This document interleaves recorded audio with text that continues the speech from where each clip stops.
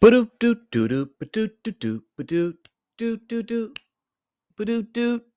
Hey, all right. That was a short one, but it's good. Hello, this is a reading with Finest. I am Finest. I'm reading American Indian Myths and Legends. The story from American Myths and Legends that I'm going to read today is A Gust of Wind. It is a Ojibwa um, tribe story.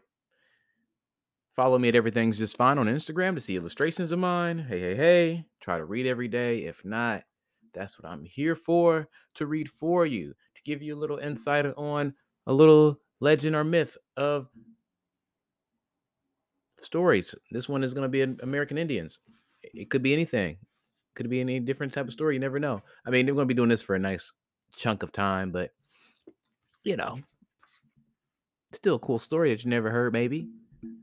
Are you rehearing it for the second time or third time or however many of the times you've heard it? But you never heard it from me. This is my first time reading it that I know of, that you're hearing it. So, all right, I'm here. That's what I'm doing. Tangents. I'm sorry. A Gust of Wind. Ojibwa. This story has many variations. The following version is notable because Stone Boy, sometimes conceived when his mother swallows a pebble, appears in creation legends for several plains tribes. Before there was a man, two women, an old one and her daughter were the only humans on earth. The old woman had not needed a man in order to conceive. Haikai, the earth, also like a woman, female, but not as she is now, because trees and many animals had not yet been made. Well, the young woman, the daughter, took her basket out one day to go berrying. She had gathered enough and was returning home when a sudden gust of wind lifted her buckskin dress up high, bearing her body. GC, the sun, shone on the spot for a moment and entered the body of the young woman. Though she hardly noticed it, she was aware of the gust of wind, but paid no attention. Time passed. The young woman said to the old one, I don't know what's wrong with me, but something is. More time passed. The young woman's belly grew bigger, and she said, something is moving inside of me. What can it be? We when you were going berrying, did you meet anyone? The old woman asked. I met no one. The only thing that happened was a big gust of wind which lifted my buckskin dress. The sun was shining. The old woman said, I think you're going to have a child. GC, the sun is the only one who could have done it, so you will be the mother of a son child. The young woman gave birth to two boys, both mantos or supernaturals. They were the first human males on the earth. GC's sons of the sun. The young mother made cradle boards and put the twins in these, hanging them up or carrying them on her back, but never letting the babies touch the earth. Why didn't she? Did the old woman tell her not to? Nobody knows.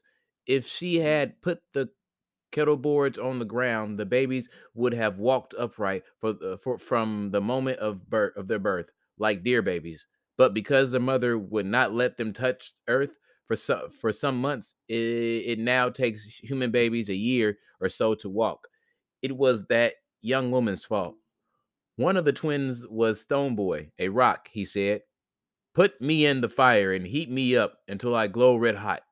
They said they did, and he said, now pour cold water over me. They did this also.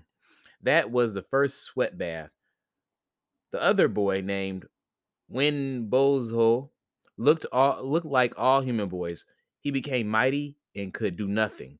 He even talked to the animals and gave them their names. Told by David Redbird in New York City, 1974, and recorded by Richard Erodos. David Becker Redbird is a young Green Bay Indian with a great sense of humor. He is a well-known singer and musician. Well, that's interesting. Thank you for telling me about that. Funny musician, singer. That was the end of the story about the gust of wind that trick his son, much like these godly characters going up and just impregnating normal mortals whenever they feel they want to. But I guess it's better for the human race, I suppose. But I don't know. Pretty sketchy, really sketchy. Not even pretty. But that was a gust of wind. Thank you for listening to Reading with Finest. I'll be back here tomorrow to read to you again. That was a short one. Hey, hey, hey, try to read every day again. You heard all that. Yes, follow your dreams. Today's the day. Boop.